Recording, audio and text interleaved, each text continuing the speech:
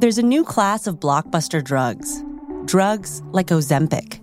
They're changing bodies. And all of a sudden, just the weight starts falling off. Fortunes. It just got too expensive. They're just bank breakers. And industries. There was a lot of excitement. There was a lot of skepticism. The impact of these drugs, from business to health, is just beginning. From the Journal, $1 Trillion Shot. Find it in the Journal feed wherever you get your podcasts. This episode features graphic descriptions of the effects of starvation that some people may find disturbing, as well as mentions of suicide. Listener discretion is advised, especially for children under 13. 37-year-old Dora Williamson lay weak in bed. After fasting for over 60 days in the spring of 1911, she was a shriveled husk of the woman she had been just 2 months before. Her skin was sallow and sagging, hanging like sheets off her emaciated body. Every raspy breath sent a sharp sensation through her ribs, but her breathing was the least of the pain. Soon, 43-year-old Dr. Linda Burfield Hazzard entered Dora's bare attic bedroom. She had arrived to administer Dora's scheduled treatment, a massage. But this massage wasn't a typical series of therapeutic touches meant to soothe and heal the body. This massage was excruciating. It was torture. Linda disrobed Dora, ignoring the weakened woman's whispered pleas. Once her skeletal body was nude, Linda dealt a series of blows to her flesh, violently hitting Dora's stomach, back, and head again and again. Dora moaned in pain, tears streaming down her shrunken cheeks. As she cried, she thought of her sister, poor Claire. She had lost everything. Starved of all of her strength and stripped of her free will, Dora was certain that she would die there, trapped and alone, stranded in northern Washington, left to waste away under the gaze of this unusually cruel doctor. There was no one who could save her.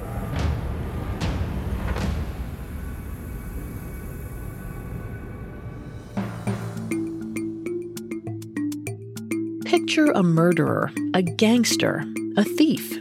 Did you picture a woman? We didn't think so. Society associates men with dangerous crimes. But what happens when the perpetrator is female? Every Wednesday, we examine the psychology, motivations, and atrocities of female criminals. Hi, I'm Vanessa Richardson, and you're listening to Female Criminals, a Parcast original. You can find episodes of Female Criminals and all other Parcast originals for free on Spotify or wherever you listen to podcasts. To stream Female Criminals for free on Spotify, just open the app and type Female Criminals in the search bar. At Parcast, we're grateful for you, our listeners. You allow us to do what we love. Let us know how we're doing. Reach out on Facebook and Instagram at Parcast and Twitter at Parcast Network. And if you enjoyed today's episode, the best way to help us is to leave a 5-star review wherever you're listening. It really does help. Last week, we examined the life of Dr. Linda Burfield Hazzard, a turn-of-the-20th-century medical practitioner who preached starvation as a method of curing disease. We followed Linda from her traumatic childhood exposure to harmful medical treatments to her evolution into a well-respected alternative medicine guru and, ultimately, a con artist. This week, we'll see how Linda exploited and starved wealthy British heiresses Dora and Claire Williamson at her horrific sanitarium in Washington state. And finally, we'll cover how her deadly malpractice was exposed for what it truly was: murder.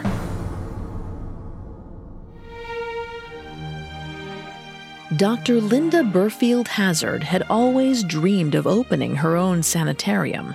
She hoped the facility would rival that of the day's better-known alternative medical centers, such as John Kellogg's famous Clean Living Sanitarium in Michigan, which treated important clientele like Mary Todd Lincoln. But Linda's facility would be unique. She planned to build 30 cabins surrounding a great white house that rose from the woods. This place, in touch with nature, would prove the uselessness of traditional hospitals. There, alternative medicine and the fasting cure would reign. But to realize her dream, she needed plenty of funds, which meant she needed wealthy patients. And in 1910, she found the perfect marks in the Williamson sisters. The British heiresses had moved to Seattle to start their fasting regimen under Linda's care, thrilled that the well-respected doctor had agreed to take on their cases. But what they didn't realize was that while she drained the sisters of their strength over the course of a 40-day fasting treatment, she was also planning to drain their finances. And in March of 1911, Linda made her move. With the sisters now delirious and weak, Linda decided to transfer 33-year-old Claire and 37-year-old Dora to her unfinished sanitarium in remote Olalla, Washington. There she would isolate them from the outside world and bleed them dry. That day, Claire and Dora's concerned Seattle neighbors watched on as the emaciated sisters were escorted by paramedics into 2 separate ambulances. As soon as they were loaded into the vehicles, Linda's attorney, John Arthur, swooped in.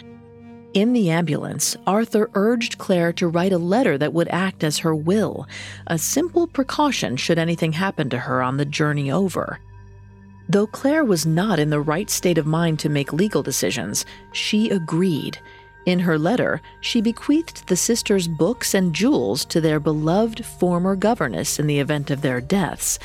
Then, after some prompting from Linda's lawyer, Claire also promised approximately $15,000 per year to the Hazzard Institute of Natural Therapeutics as a post-mortem annual donation. That's approximately $400,000 a year today. Then, under Claire's weakened, sloppy penmanship, the attorney signed off on the letter, making it legally binding. The 2 sisters were placed on a steamboat that would take them across the Puget Sound to Olalla.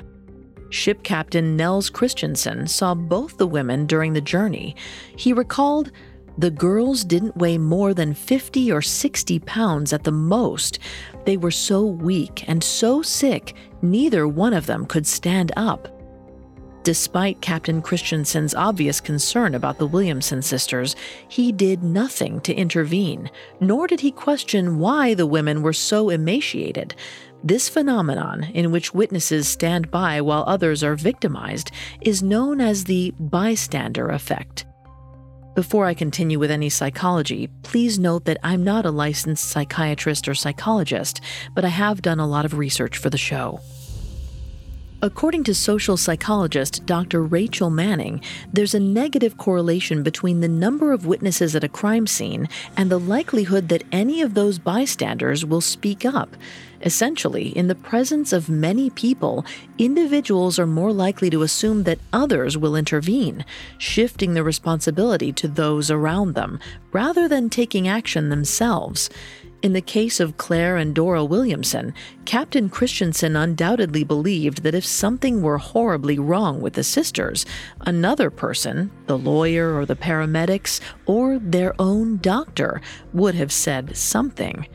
And so, with no protest or resistance from any of the many bystanders on the boat, Dr. Hazzard and the skeletal Williamson sisters made the 2-hour voyage to Olalla. At the time, Olalla was something of a remote village. The population was less than 400. Coast Salish peoples had inhabited the land, relatively undisturbed by white settlers, until 1881, just 30 years before. And by 1911, the town was known for nothing more than shellfish, salmon, and wild strawberry bushes. By the time the sisters were carried onto the property of the sanitarium, their hopes were crushed.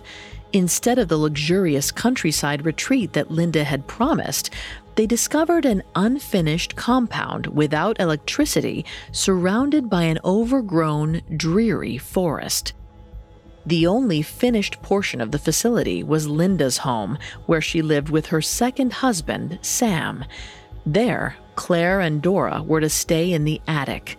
Claire had her own small, bare room, while Dora would sleep outdoors on a landing separated from Claire's room by a wooden screen. Linda claimed that sleeping outside would help Dora take advantage of the fresh Washington air. But the lows in March in Olalla were near freezing, and Dora had lost nearly all of her body fat.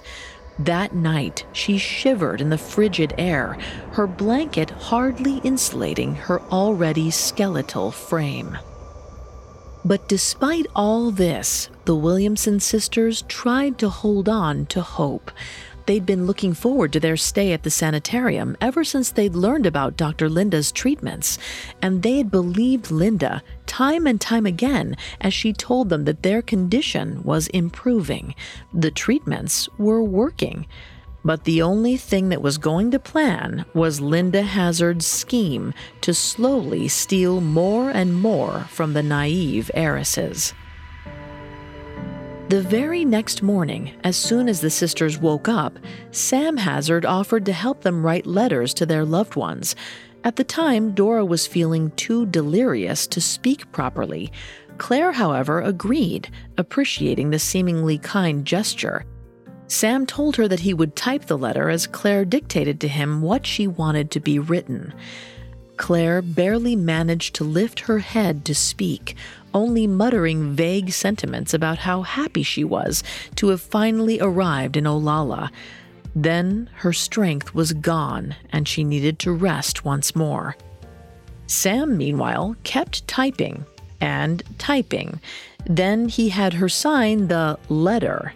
Unbeknownst to Claire, instead of sending well wishes to her family, she had just signed away a portion of her wealth. It was only the first of many financial documents that Sam and Linda forged, ultimately granting the Hazzards access to the sisters' many assets. But their manipulation hardly stopped there. As soon as Linda had the sisters separated from the outside world in Olalla, she went to work to then isolate them from each other. With Claire and Dora in separate rooms and unable to walk on their own, they had no way to communicate, and Linda insisted that any contact would only be a distraction from their recovery. Instead, the sisters relied on Linda and her nursing staff to pass along messages, but neither knew if the other ever received it. When Dora begged Linda to see her younger sister, Linda coldly claimed that Claire was far too weak for visitors. Similarly, when Claire asked after Dora, Linda claimed that her mental state had deteriorated, telling Claire that Dora was altogether out of her head. Though the sisters were only a room apart, these lies made them feel as if they were miles away and too helpless to come to the other's aid. But one day, Dora took matters into her own hands. Desperate to see her sister, Dora pushed herself onto the floor of the attic and crawled over to her bedroom. From her spot on the ground, Dora peered up at Claire's unmoving figure on the bed. She called to her, "Claire, can you hear me?" But as Claire stirred and turned over toward her sister, Dora was stunned. Her younger sister was gaunt, almost beyond recognition, the skin on her face clinging tight to her skull. Claire was also shocked. Dora's starved body was just as sickening. Like seeing twisted reflections of their own emaciation, the sisters were horrified at the sight of one another. Claire demanded Dora leave, rasping, "Dora, you mustn't come." Dejected and disheartened, Dora crawled away. She scraped the crepe-thin skin on her knees as she dragged herself across the floor, leaving a trail of blood from her sister's bed to her own. At this point in their stay at the sanitarium, it's unclear if the sisters had become aware of how dire their situation was, or of the fact that Dr. Linda's intentions were far from their best interest. But seeing Dora's skeletal face had clearly stirred something in Claire. She composed a letter far away from the prying eyes of the Hazzards to their former governess, Margaret Conway. Gathering what little strength she had, Claire wrote just 3 lines. They read, "Come SS Marma, May 8th, first class, Claire." When Margaret received Claire's message on April 30th, 1911, she was unnerved. Her request was unusual and brief. Stranger still, Claire's usual practiced and precise penmanship was messy and erratic. Worried and confused, Margaret boarded the SS Marma days later from her home in Melbourne, Australia, to Olalla, Washington. But the journey across the world would take her over a month, and by then it would be far too late. Coming up, Claire and Dora's time at Linda's sanitarium only grows shorter as Margaret Conway races to their aid. Now, back to the story. In March of 1911, 43-year-old Dr. Linda Burfield Hazzard had initiated the most important step in her long-awaited plan. She had moved British heiresses 33-year-old Claire and 37-year-old Dora from Seattle, Washington, to her unfinished sanitarium in remote Olalla, isolating them from the outside world. Now free from prying eyes, Linda was free to continue to starve the sisters without suspicion. For days, she drained them of both their health and riches through a combination of forced fasting regimens and forged financial documents. As the sisters languished in their hunger-induced delirium, their conditions only grew more dire. Days into their stay at Olalla, the sisters began to desperately crave any sustenance. Dora recalled Claire even begging Dr. Hazzard for chicken, though she had been a vegetarian for years. But the doctor quickly shot down all requests for anything outside their strict diet regimen of thin vegetable broths. Instead, she insisted that the treatment was working, restoring their health. She would tell them, "I can see it in your eyes." During one of the few times the separated sisters were permitted to dine together, the famished Claire grew almost primal, ravenously consuming her broth. The once dainty and well-mannered sister was so ashamed, she begged Dora to leave her.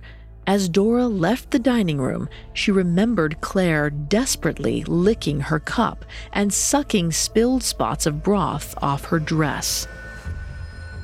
And in May of 1911, after 2 weeks at the sanitarium and 60 days of fasting, Claire's health began to rapidly decline.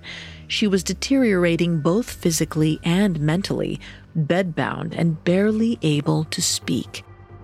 Separated from one another and with no means to communicate, Dora begged Dr. Hazzard for updates on Claire, but her reports were always vague and told Dora almost nothing about her sister's condition. Until one day, she asked if Dora wanted to speak with Claire. She eagerly agreed. When Linda carried Dora to Claire's bedside, she was horrified by what she saw. Bed sores spread across her sister's body, and her bones poked through her thin, almost translucent skin. Meanwhile, Linda loomed over the pair, taking in Dora's horrified expression. Claire mustered her strength and managed to whisper to her, "I want to see Dora alone." Eventually, Linda left the girls to linger in the hall outside. Afterward, Claire looked long and hard at Dora, as if she desperately wanted to tell her something. Dora said later, "I know she was going to tell me something. I could see it so perfectly well, but she decided not to tell me. She felt I was not in a fit condition. She was too delirious to even think to ask Claire about what was on her mind, and too delirious to fathom the reality that her younger sister was on death's doorstep. And so she softly kissed Claire on her forehead as Claire closed her eyes, seemingly asleep. Then, after a moment, Dora stumbled from the side of the bed back into the arms of Dr. Hazzard. As she carried Dora down the stairs, Linda couldn't help but be pleased. Claire had deteriorated faster than she'd even hoped, and after she was gone, she knew Dora wouldn't be far after her. On May 19th, 1911, Dora was waiting in the sitting room when she saw Linda come down the stairs with Claire in her arms. This time, Claire attempted to speak to Dora. She whispered, "It's me, Dory." But over the dying woman's quiet words came the booming voice of Linda. "Dory, is that a pet name? What a lovely name. How do you spell it?" Claire continued to desperately whisper to her sister, but Linda rambled, drowning out Claire's weak voice. As a nurse urged Claire to speak louder, Dora grew upset. She told her, "I don't wish her to be forced. I would rather lose the message than press her to say it." But it hardly mattered.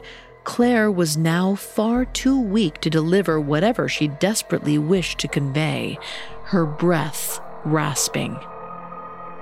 Linda asked Claire, "Would you like a treatment?" Dora was horrified, but before she could respond, Linda placed Claire on a bed and hammered her palm against her stomach.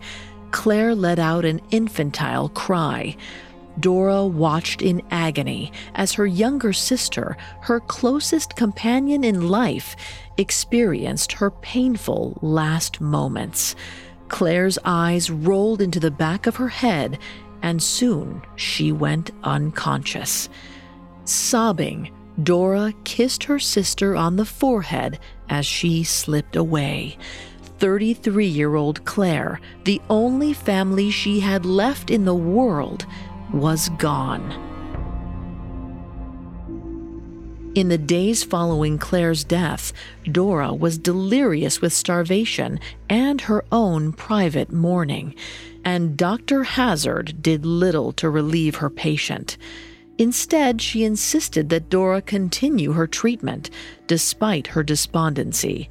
She forced Dora into taking regular enemas and subjected her again and again to the same violent massages that took her sister's last moments.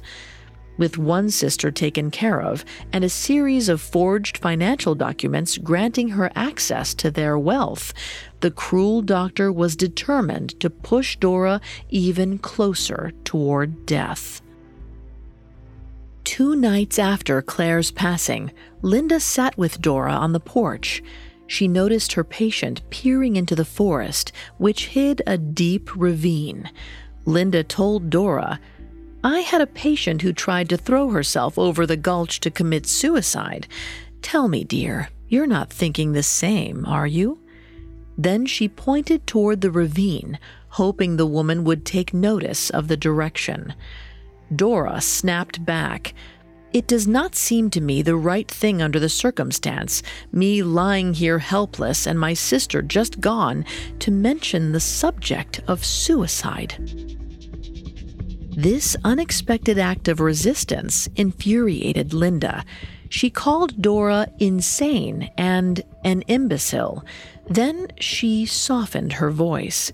She lied to Dora, telling her it was Claire's wish that she remain at Olalla for life, and Linda promised they would fulfill Claire's desire to never let Dora leave. Dora protested, saying, "Claire would not wish me to remain here against my will." But Linda ignored her entirely and simply picked up her frail body, telling her, "It is time for a treatment, dear." Dora, weak and unable to argue, let herself be carried away by the doctor for yet another painful enema and violent massage. Days later, on May 26, 1911, as a grieving Dora wasted away in bed, Sam Hazzard ventured a trip to the sisters' bank. Without informing the cashier of Claire's death, Sam presented them with a signed money order from Claire to be paid to Dr. Linda Burfield Hazzard. Then he withdrew $1,000, about $27,000 today. Nothing, not even death, would stop the Hazzards from stealing from their patients. But unknown to Sam and Linda, Margaret Conway, Claire and Dora's former governess, had finally arrived in Olalla. It had taken Margaret over a month after receiving Claire's worrisome letter for her to complete the long voyage from Melbourne, Australia to Washington, and by the time her ship docked on June 1st, 1911, it was too late for Claire. She had passed away just 2 weeks before. When Margaret arrived at the sanitarium and heard the news from Sam Hazzard, she nearly fainted. He had told the governess plainly, "Miss Claire has died, and Miss Dora is helplessly insane." When she spoke to Dr. Linda, the physician seemed almost entirely unaffected by her patient's death or Margaret's own arrival. In fact, she found the doctor rather clinical. Linda immediately blamed Claire's passing on her supposed poor health. And then, to prove her claim, she described to Margaret the autopsy that she'd conducted on Claire's body in great detail. She told Margaret that Claire's liver was so hard she couldn't get a knife to penetrate it, and supposedly the blood had dried so severely in one of her heart valves that it turned to powder in Linda's fingers. Then, when Linda showed Margaret Claire's embalmed body, she nearly retched. The governess hardly recognized the gaunt corpse of her former charge. She was determined not to let Dora meet the same fate. Linda led Margaret outside to the cabin where Dora was now staying. Margaret spotted someone seated outside. At first, she believed the small figure was a young child. But as she got closer, she realized it was Dora, skin drawn tightly over her skull, her body a bluish tint. As Linda left the two women, Dora immediately begged Margaret to take her from the sanitarium. Margaret embraced Dora and promised she would do everything she could to get her out. She moved into the cabin immediately. Oddly, Linda didn't protest. She wasn't worried about the governess. Linda already had much of the girl's wealth secured through many forged financial documents, but mostly she felt safe in the knowledge that Dora, delirious and confused from her starvation, was in no state to reveal much or to fight against Linda's regimen. In fact, as Margaret tried to sneak extra calories into Dora's broths in the form of heavy cream, Dora started to resist. She claimed she had been advised by the nurses at Olalla, as well as Linda, not to let Margaret help her. Dora insisted she was actually getting better. Dr. Hazzard told her so. Shocked at her sudden transformation, Margaret speculated that Dora had been brainwashed by Linda. According to the book Brainwashing, The Science of Thought Control by author Kathleen Taylor, the promise of healing or a cure is a common method of gaining psychological dominance over a victim. The brainwasher, usually an authority figure, uses these claims to liberate an individual from a supposed false doctrine, only to chain them to another belief that the brainwasher claims will actually heal their victim. In the case of Dr. Hazzard and her victims, traditional medicine was the supposed false doctrine, and starvation the proposed cure. Kathleen Taylor writes, brainwashing, which by inflicting massive personality change removes its victims' freedom to act, but leaves them still believing they are acting freely. This is done through a process Taylor calls mental weathering. Taylor goes on to explain that brainwashing can literally carve out new pathways in the human brain, changing the way a person thinks. These pathways can be overturned, but reprogramming the mind is not a short process. Margaret was patient with Dora, staying by her side, slowly nursing her body and mind back to a semblance of normalcy. And weeks later, Dora finally emerged from the fog of her starvation. She was able to fully realize the danger she was in. Under Margaret's care and away from Linda's gaze, Dora was once again eating solid foods and had slowly gained back her health. Finally, she had the strength she needed to leave. In late July of 1911, Margaret announced to 43-year-old Linda that she and Dora, now 37, would collect Claire's belongings and leave the sanitarium. Linda was livid. Her face turned bright red as she told the women that Dora was by no means allowed to travel in the state she was in. Then Linda dropped a bombshell. She was Dora's legal guardian and therefore could refuse to let her leave. Dora was shocked. She had never granted Linda legal guardianship. But after some investigation, Margaret discovered that when Dora's mental state was at its worst, Linda had her judged incompetent by a lawyer. This had left Linda, as her doctor, in charge of the sisters' personal and financial matters. Realizing they couldn't simply walk out of Olalla without trouble, Margaret covertly sent a telegraph to Dora's uncle in Portland, John Herbert, urging him to come right away. When John arrived on July 19, 1911, he calmly informed Linda that they would, in fact, be taking Dora. After consulting a lawyer, Linda finally agreed to release Dora, but only if she paid her remaining balance for treatment in full. Gritting his teeth, John handed Linda over $800 in traveler's checks, a little over $20,000 today. But now that her own life was saved, she had to make sure no one else suffered from the starvation cure. Coming up, we'll learn the extent of Linda's lies as they unravel in court. Now back to the story. After months in the life-threatening care of 43-year-old Dr. Linda Hazzard, on July 22, 1911, 37-year-old Dora Williamson finally escaped Linda's clutches, but not before discovering that Linda had been granted complete guardianship over Dora through forged documents. After fleeing Olalla, Dora began her arduous recovery from the brink of starvation. But for as far as she had come, she had a whole new battle yet to face, this time a legal one.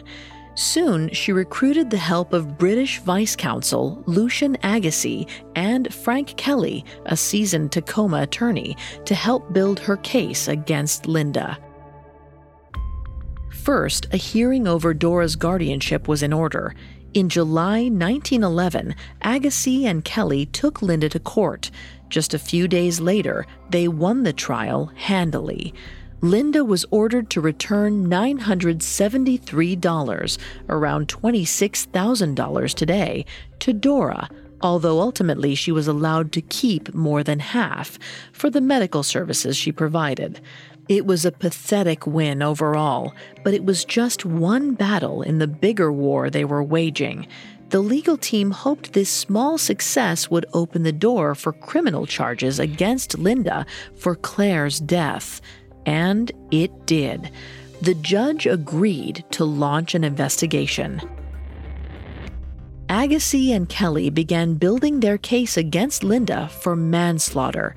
Their first order of business was to retrieve the jewelry Linda had taken from Claire after her death. Dora estimated that in all, Claire was missing $6,000, over $160,000 today, worth of precious jewels, many of them family heirlooms passed down to the sisters by their mother. But as usual, Linda gave the legal team the runaround. She claimed she had returned some of the jewelry to Dora and sent a portion to her former attorney, John Arthur, for safekeeping. Though they were able to locate $500 worth of jewels, the majority was assumed to be stolen by Linda. Dora's legal team also discovered that Sam and Linda had been transferring money to themselves via Claire and Dora's bank accounts after gaining access through forged documents. In all, the pair withdrew around $1,700 from the sisters' bank accounts, approximately $46,000 today. As the evidence that Linda was starving the sisters to gain control over their finances grew, Agassi and Kelly began to believe they had a strong case against the Hazzards. And soon, the publicity surrounding Linda Hazzard had more people convinced the alternative medicine practitioner was hiding a higher death count than she admitted to. More stories emerged of missing or dead associated with Linda's practice, and all of them ended in a similar story. Linda had carried out an autopsy on the patient only to conveniently find that they had died from alleged pre-existing conditions. Finally, on January 15, 1912, after a months-long investigation, 44-year-old Linda Burfield Hazzard stood trial for the manslaughter of Claire Williamson. The proceedings drew massive crowds. Outbursts frequently came from the gallery, forcing the judge to silence onlookers, telling them, "This courtroom is not a place for amusement." Amidst the chaos, however, Linda and Sam Hazzard sat in the courtroom, quiet and aloof, unwaveringly confident in their ability to win the case.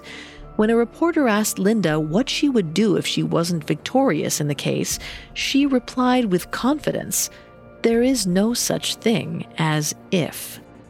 One headline even read, "Mrs. Hazzard dominates all, says she is stronger than ordinary man." This demonstration of detachment paired with a sense of grandiosity is not an uncommon reaction in killers who face trial. According to criminology researchers Bruce A. Arrigo and Ayanna Griffin in their work on female murderers, public attention around a crime only serves to bolster the criminal's idea that they're larger than life. Arrigo and Griffin go on to explain that many times, killers take advantage of this opportunity to receive notoriety they may not have been granted otherwise. And Linda, perhaps sensing that her window for fame as an alternative medicine guru was closing, seized her chance to gain publicity by whatever means necessary. At one point, she leaned over and whispered in Sam's ear and then laughed. When questioned about what had induced the chuckle, Linda told a reporter, "Do you know, I can't feel serious about this trial as I suppose I ought. I really feel almost as if I were at a play." While Dora sat in the audience, still devastated by the loss of her sister, Linda treated the trial like nothing more than an elaborate performance. 4 days after the trial began, on January 19, 1912, 37-year-old Dora Williamson finally took the stand. Her testimony extended over a 2-day period in which she testified in great detail the horrible cruelty she experienced at the hands of Dr. Linda, the painful treatments sold as cures that ultimately killed Claire. But even among days of damning testimony, Linda remained steadfast in her innocence.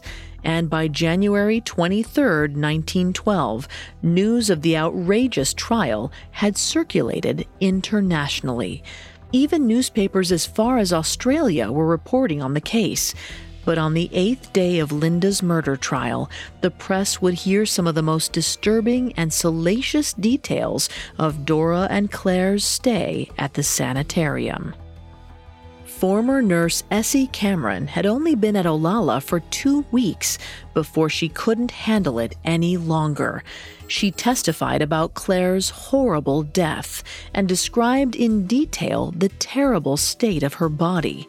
Claire, she claimed, had developed a painful red ulcer on her lower back and had purple mottled spots across her body from Linda's violent massages. Finally, on February 4th, after weeks of back and forth between the defense and prosecution, the jury reached a verdict in the murder of Claire Williamson. 44-year-old Dr. Linda Burfield Hazzard was found guilty of manslaughter. As the statement was read, Linda remained stoic, displaying no emotion in the courtroom.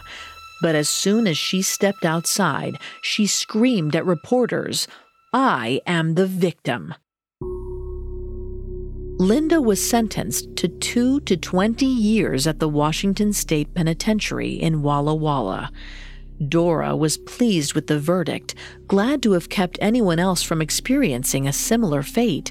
She told a reporter, "Even after all I suffered, that would be nothing if I could not do something to prevent others from going through what I did." Dora was on the road to recovery, both physically and mentally. Although she'd gained weight and looked fairly healthy for the trial, she experienced medical complications for the rest of her life. Linda's consequences, however, wouldn't be nearly as permanent. Linda was booked at the Washington State Penitentiary on December 29, 1913, but the doctor was mysteriously released from prison after less than 2 years. On December 19, 1915, she walked out of the penitentiary on parole.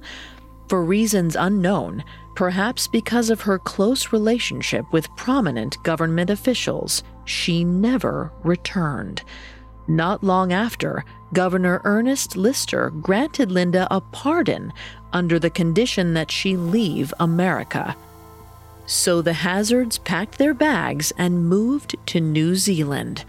Linda once again opened a medical practice, which puzzlingly experienced overwhelming success.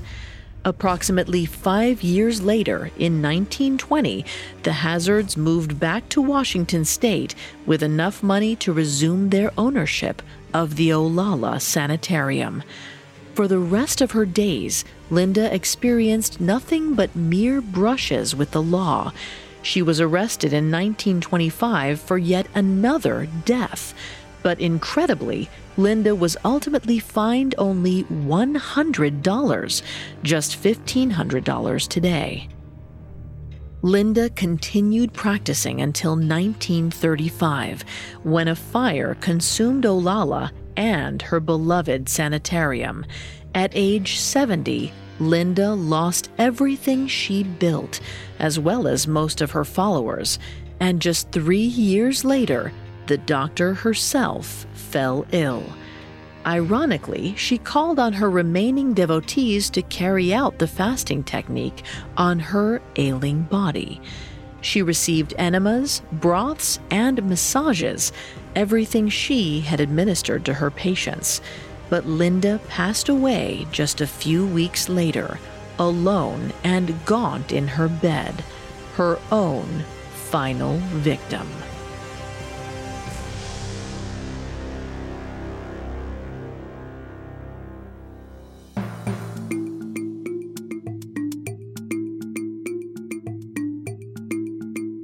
Thanks again for tuning in to Female Criminals. We'll be back Wednesday with a new episode.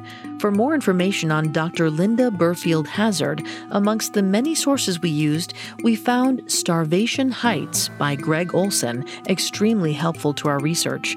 You can find all episodes of Female Criminals and all other Parcast originals for free on Spotify.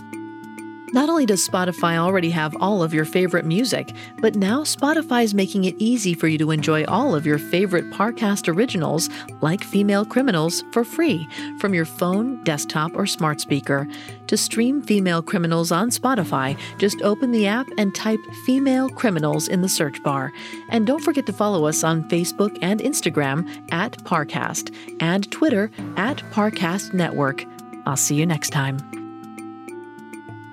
Female Criminals was created by Max Cutler and is a Parcast Studios original. Executive producers include Max and Ron Cutler, sound design by Anthony Valsic, with production assistance by Ron Shapiro, Carly Madden, and Travis Clark. This episode of Female Criminals was written by Bailey Benningfield, with writing assistance by Abigail Cannon. I'm Vanessa Richardson.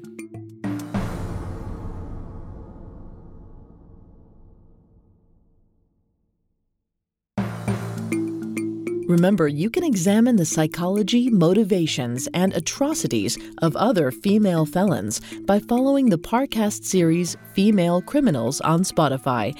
New episodes premiere every Wednesday. Listen free on Spotify or wherever you get your podcasts.